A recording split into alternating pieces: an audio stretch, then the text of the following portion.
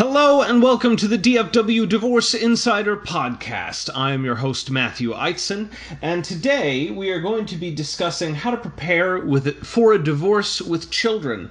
Our guest for today is one of the partners here at Duffy & Eitzen, Marianne Howland. How are you doing today, Marianne? I'm doing well. How are you? Oh, I can't complain. So, the topic today, as I just mentioned, is preparing for a divorce with children. Obviously, this is a very big component of family law. It comes up a lot in divorce cases. And it is my understanding, and I'm not a lawyer, I've not been to law school. It's my understanding that in Texas, Texas codes, Texas courts, tend to really place a lot of emphasis on best welfare of the children in terms of how the divorce shakes out. So what we wanted to talk about today was things, sort of how the courts define best welfare, what our listeners as parents can do to create an environment that is going to promote the best welfare of their children. So why don't we get started by defining some terms? Yeah. Because I know there's a lot of terminology connected to this topic. So first, let me just say that the technical term, I guess, the term of art is best interest of the child, and the court, it's defined in the code. So the court uses that as their guideline on how to make decisions. But as you can imagine, it's very subjective. The court really needs to hear the facts of the case before they can really determine what's in the best interest of the children. It's not like criminal law where there's just elements that have to be met or not met. So that's one definition. The other is conservatorship.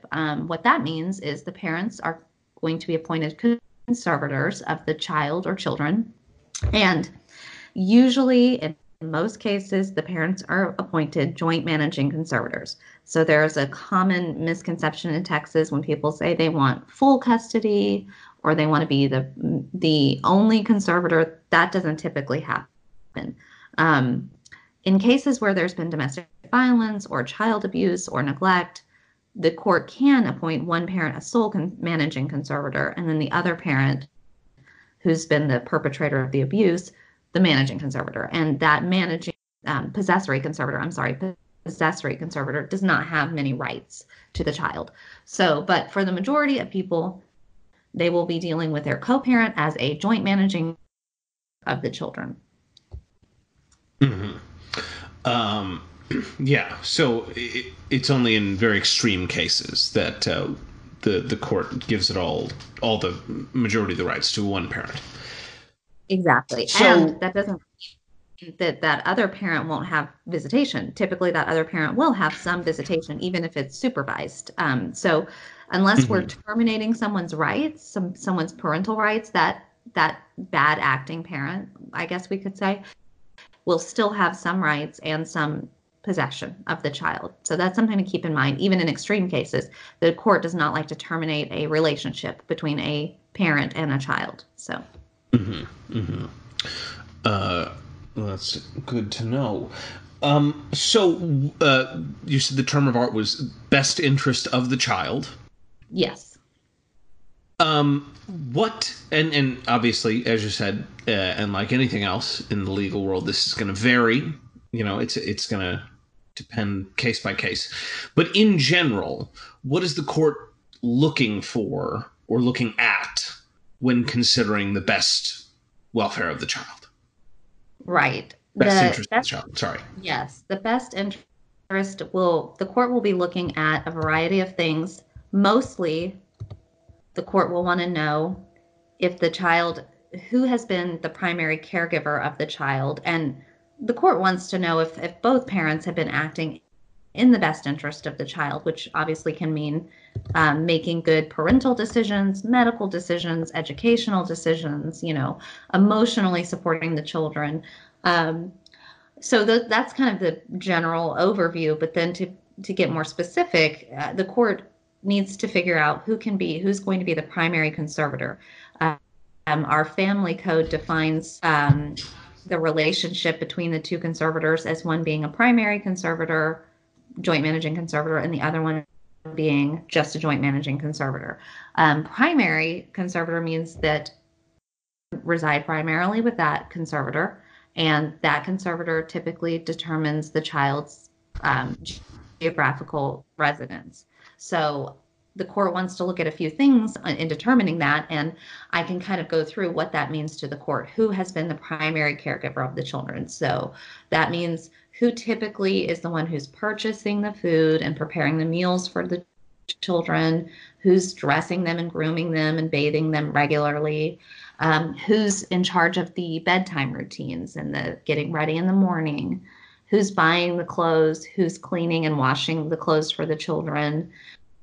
And then the court wants to see who's also, helping with homework, who's arranging doctor's appointments and attending these appointments, who's the one who's meeting with the teachers more, or who's more involved in the school. They want to also see who's planning extracurricular activities for the children and giving the children some moral or religious direction. And that can mean, even if you don't go to church, that can mean, just teaching your children to be good people, which is something we should all be doing as parents. Or, Boy Scouts, something along those lines. So these are all things that the court wants to look at to see, who's really been taking parenting seriously and doing all these things. And I think most of us would say we do those already. But it's just something to really focus on when you're thinking about be sure that you're achieving all of these things for your children and protecting them and doing what's in their best interest. And I want to later circle back a little more specifically on, you just gave a lot of information there, and I want to circle back on some of it a little more specifically a little later. But continuing on this thread, do the courts take into consideration? So, like, looking back, it might make is that the other parent has only very, very recently, prior to asking for a divorce, begun involving themselves in their children's lives, and they might say that they're only doing it because they're getting a divorce, and that when the divorce stops, that they will stop doing that. Do the courts take into account sort of history of involvement in the sort of day-to-day lives of the children, or are they more? Do they take more of an attitude of, what are they doing now? What does their current behavior look like? Right. So that's an example of doing good because someone is watching versus doing good because it's the right thing to do. So yes, the courts are aware of that strategy. Some attorneys will advise clients who have not been involved in their children's lives much to start involving themselves in it. And it's truly just for litigation, which is fairly transparent to courts. And, again, if we're thinking about our children, we're thinking, okay, we should have been doing this the whole time. It's the court is not. Oh, sure. Obviously. Yeah. Right. Right. So what I'm saying is, like you said, not going to say, okay, well, mom has just now started putting the children to bed and, doing laundry and things like that. So, just because she's doing it now, that means we should give her 50-50 possession of the children. So the whole history is relevant for sure. Because if you think about a divorce, everything from the beginning of the marriage all the way through to the divorce is relevant. That's an entirely relevant time period. And certainly from the time the children are born on is relevant. So the courts will take that as a whole before they make the decision. One thing you talked about in there was involvement in the children's education. Yes. And could you talk a little bit about, because one thing that often comes up as a point of dispute in divorce cases is, where are the children going to be educated? At least something I've noticed in my limited exposure to family law cases. Right. So this is, this is important because typically when the child starts school, most parents want to keep that child in that same school environment and then feed into the junior high and a high school. So you really need to take a long range approach, which you should have done really when you picked your child's school, but certainly when you are getting a divorce. Is this the school pattern that I want my child to be in long term? Of course, you can always move and move the child, but particularly through a divorce, we really want to try to keep the kids as stable as possible. So one of the things would be keeping them in the school that they're in, unless that school is just not meeting the child's needs. So, like with anything else in your child's life, their education, I mean, they spend so much time at school, and this is the number one thing that helps them be a successful adult. So being involved in your child's education from an early point, even if you don't have school-age children, you need to be thinking about it and looking at even preschools and teaching them at home, because that's something that we should be doing as parents anyway, but particularly if you're going through a divorce and this structure that you have is not going to be there anymore for the child the same way, you need to have that foundation of that education that you've been working on. So you do need to have relationships with their teachers. You need to be helping them with homework every night. Most children are not old enough to do their homework on their own until they reach about 13 or 14. So these are things that you really need to be focusing on in order to help your child be successful, but also to be a good parent. And that is one of the things that the courts will definitely consider, who is paying more attention to the child's education and who is looking down the road to make sure that this child gets the best education they can. Now, one question that occurs to me, some parents, particularly I think in single income households, some parents, in order to if they have a job that may have irregular hours, or say they work in the medical field and may need to be on call, they may not be able to say be there every night to help the child with their homework. And so it ends up falling more on one parent than on the other, just as a consequence of how the household has arranged itself to support itself. Do the courts take that sort of thing into account? And how can parents who may not be able to be as intensely involved on a day-to-day level still remain involved in their child's education? That's a great point, because that truly some people's schedules just don't allow it. And that could be the arrangement of the marriage, is that one parent works and the other parent stays at home and takes care of the children. And that's what they agreed to. And it certainly doesn't mean that the working parent is wanting to be any less involved, or children aren't as important to them as the non-working parent. So a parent who is working and can't be helping with homework every day still needs to be involved with the overall education, meaning they need to know who their kids' teachers are. They need to try to make time for a parent-teacher conference. And if you can't, at least be able to email or contact these parents and see the children's grades on a regular basis. You need to still be talking to the children's teachers. So if you're not able to attend parent-teacher conferences, you can email the teacher and say, are there any subjects or issues that I need to work on with my child at home? What is he excelling at? What is he struggling with? I mean, you can stay informed without being involved in homework every night. So you do just need to make it a priority. You need to know what your children's grades are and who their friends are, that kind of thing. And that's important whether you're working or not. You've got to be informed for sure. Wonderful. Now, another area that is often considered and comes up a lot is medical care for the children. And can you talk a little bit about how medical care, medical insurance, looking at the history of medical care, is taken into account by the courts? Yeah, so like education, this is a very important topic to judges, because we want to make sure that our kids are getting the medical care they need. That being said, we don't want to be overly, anxious about our children's health either, to where we're taking them to the doctor for every little runny nose. So it really is a fine balance. But, when in doubt, you need to take your child to the pediatrician if you think that they're ill. And also, you need to be taking them for their regular well visits. That is something that's important. Otherwise, these pediatricians wouldn't have these well visits. So you don't need to be skipping those. You also, this is something that parents overlook quite a bit.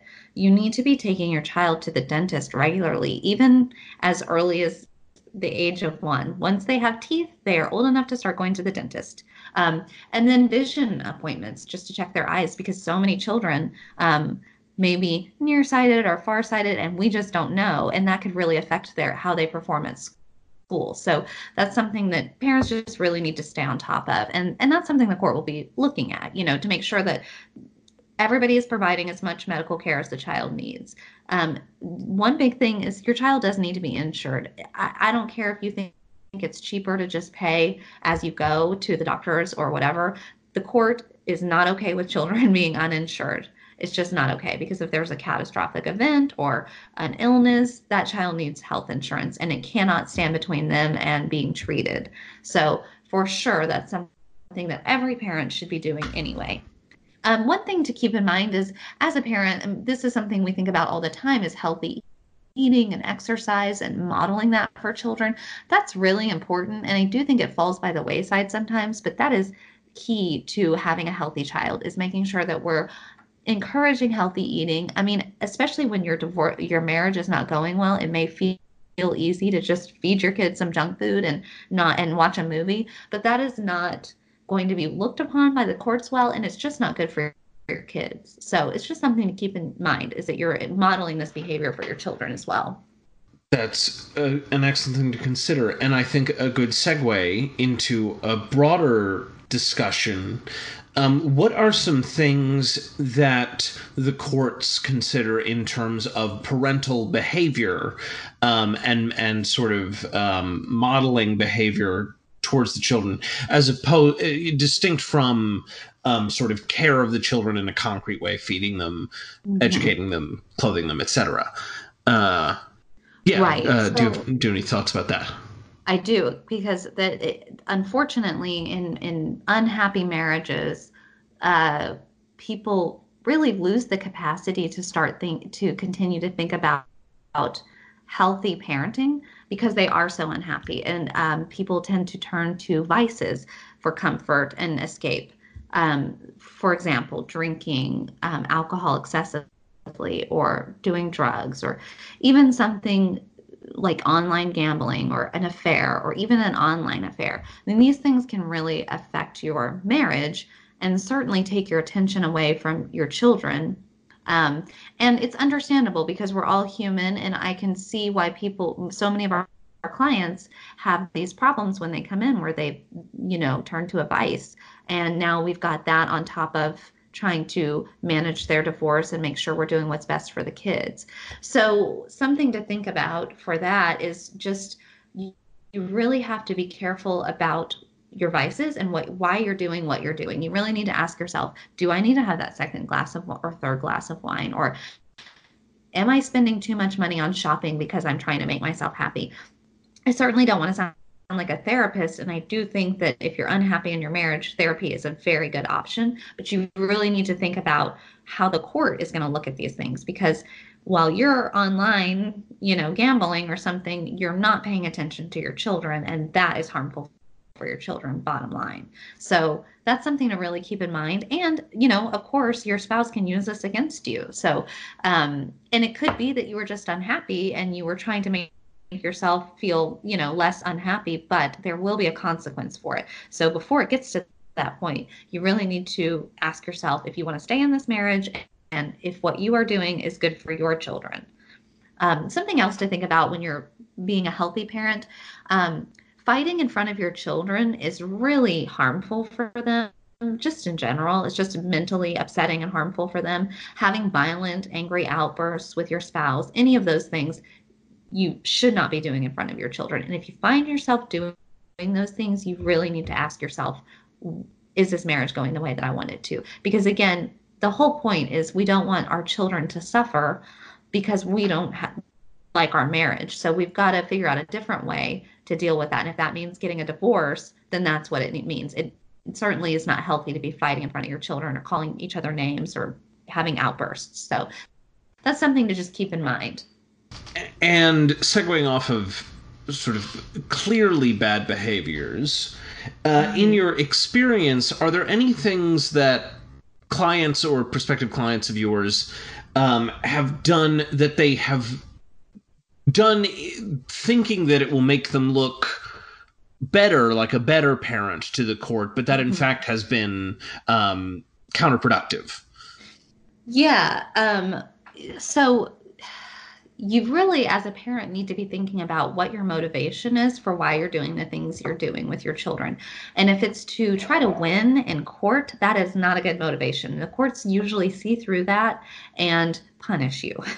So, for example, I guess I would say here are some tips on how to still be a good parent, even if you're frustrated with your co-parent, you're angry with them, you're going through a difficult time.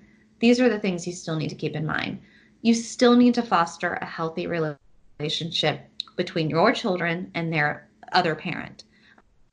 So trying to coach the children or saying disparaging things about the other parent to your children, hoping that your children may tell a judge someday that they want to live with you, that is a huge red flag for judges. It's very detrimental to your children, and it doesn't get you what you want. It just makes children feel bad for loving their other parent, and that is not what we want.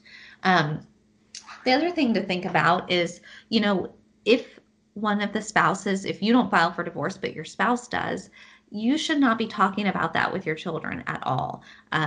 Even if you're frustrated, your children are not your friends. They're not there to support you emotionally.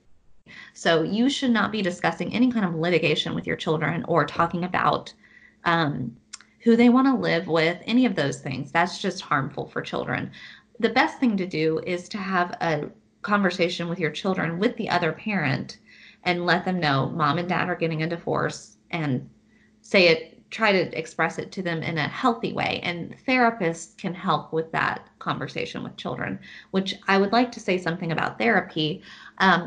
Typically, if a divorce is unhappy, the children are sensing it, and it may not be, it's not a bad idea to get the children in some kind of play therapy or counseling, even as you're struggling in this marriage. Even if you don't end up getting a divorce, the children need a way to deal with what they're seeing and what they're experiencing, and play therapy and counseling is a great way for them to handle that, and to have a third party that's neutral, that doesn't care about mom and dad fighting and just wants to be supportive of the child. So that's really something to get ahead of. I mean, if you see the child having any effect from your unhappy marriage, get that child into therapy, because that will help them, and it just gives them an outlet.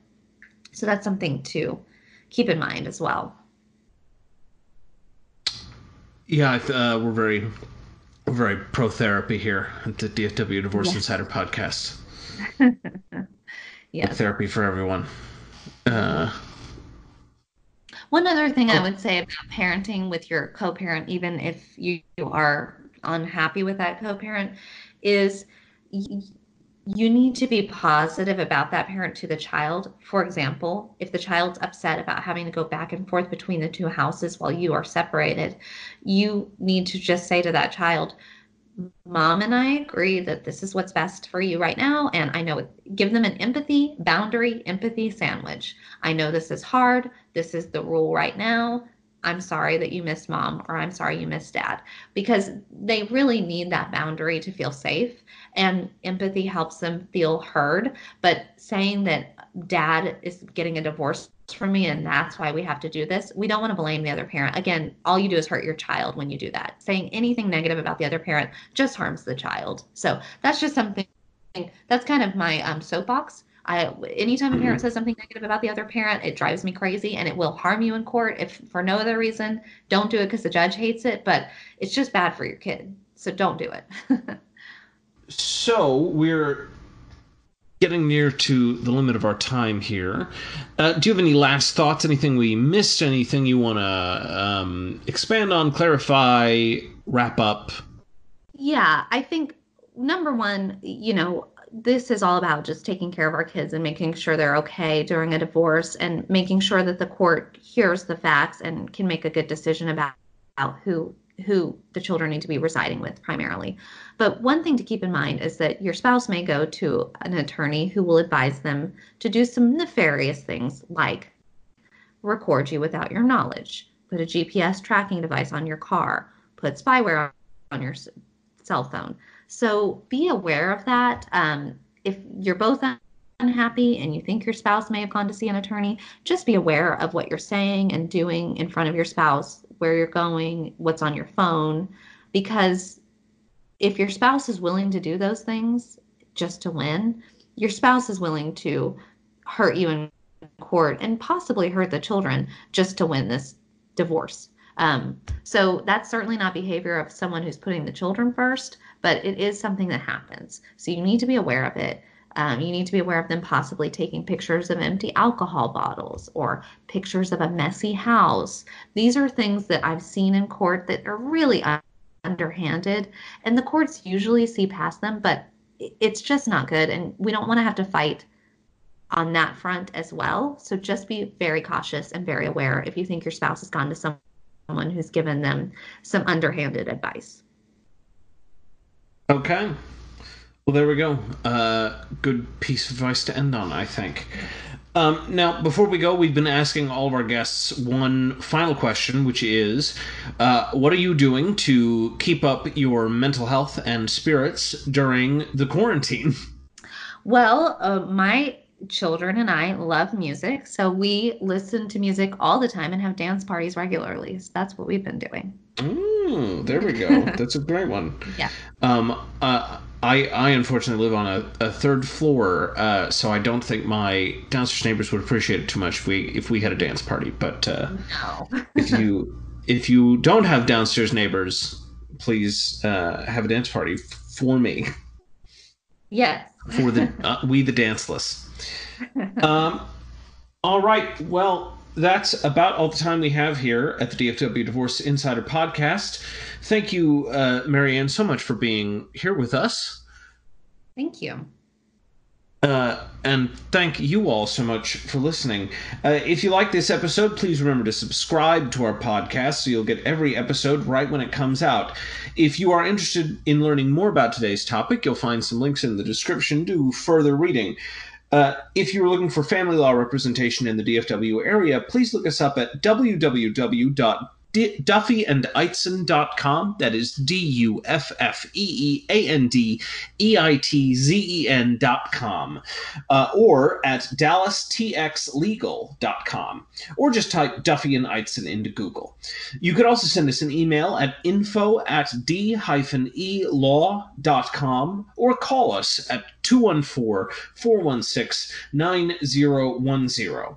Thank you so much for listening, and until next time, I've been Matthew Eitzen, and this has been the DFW Divorce Insider Podcast. Y'all take care now.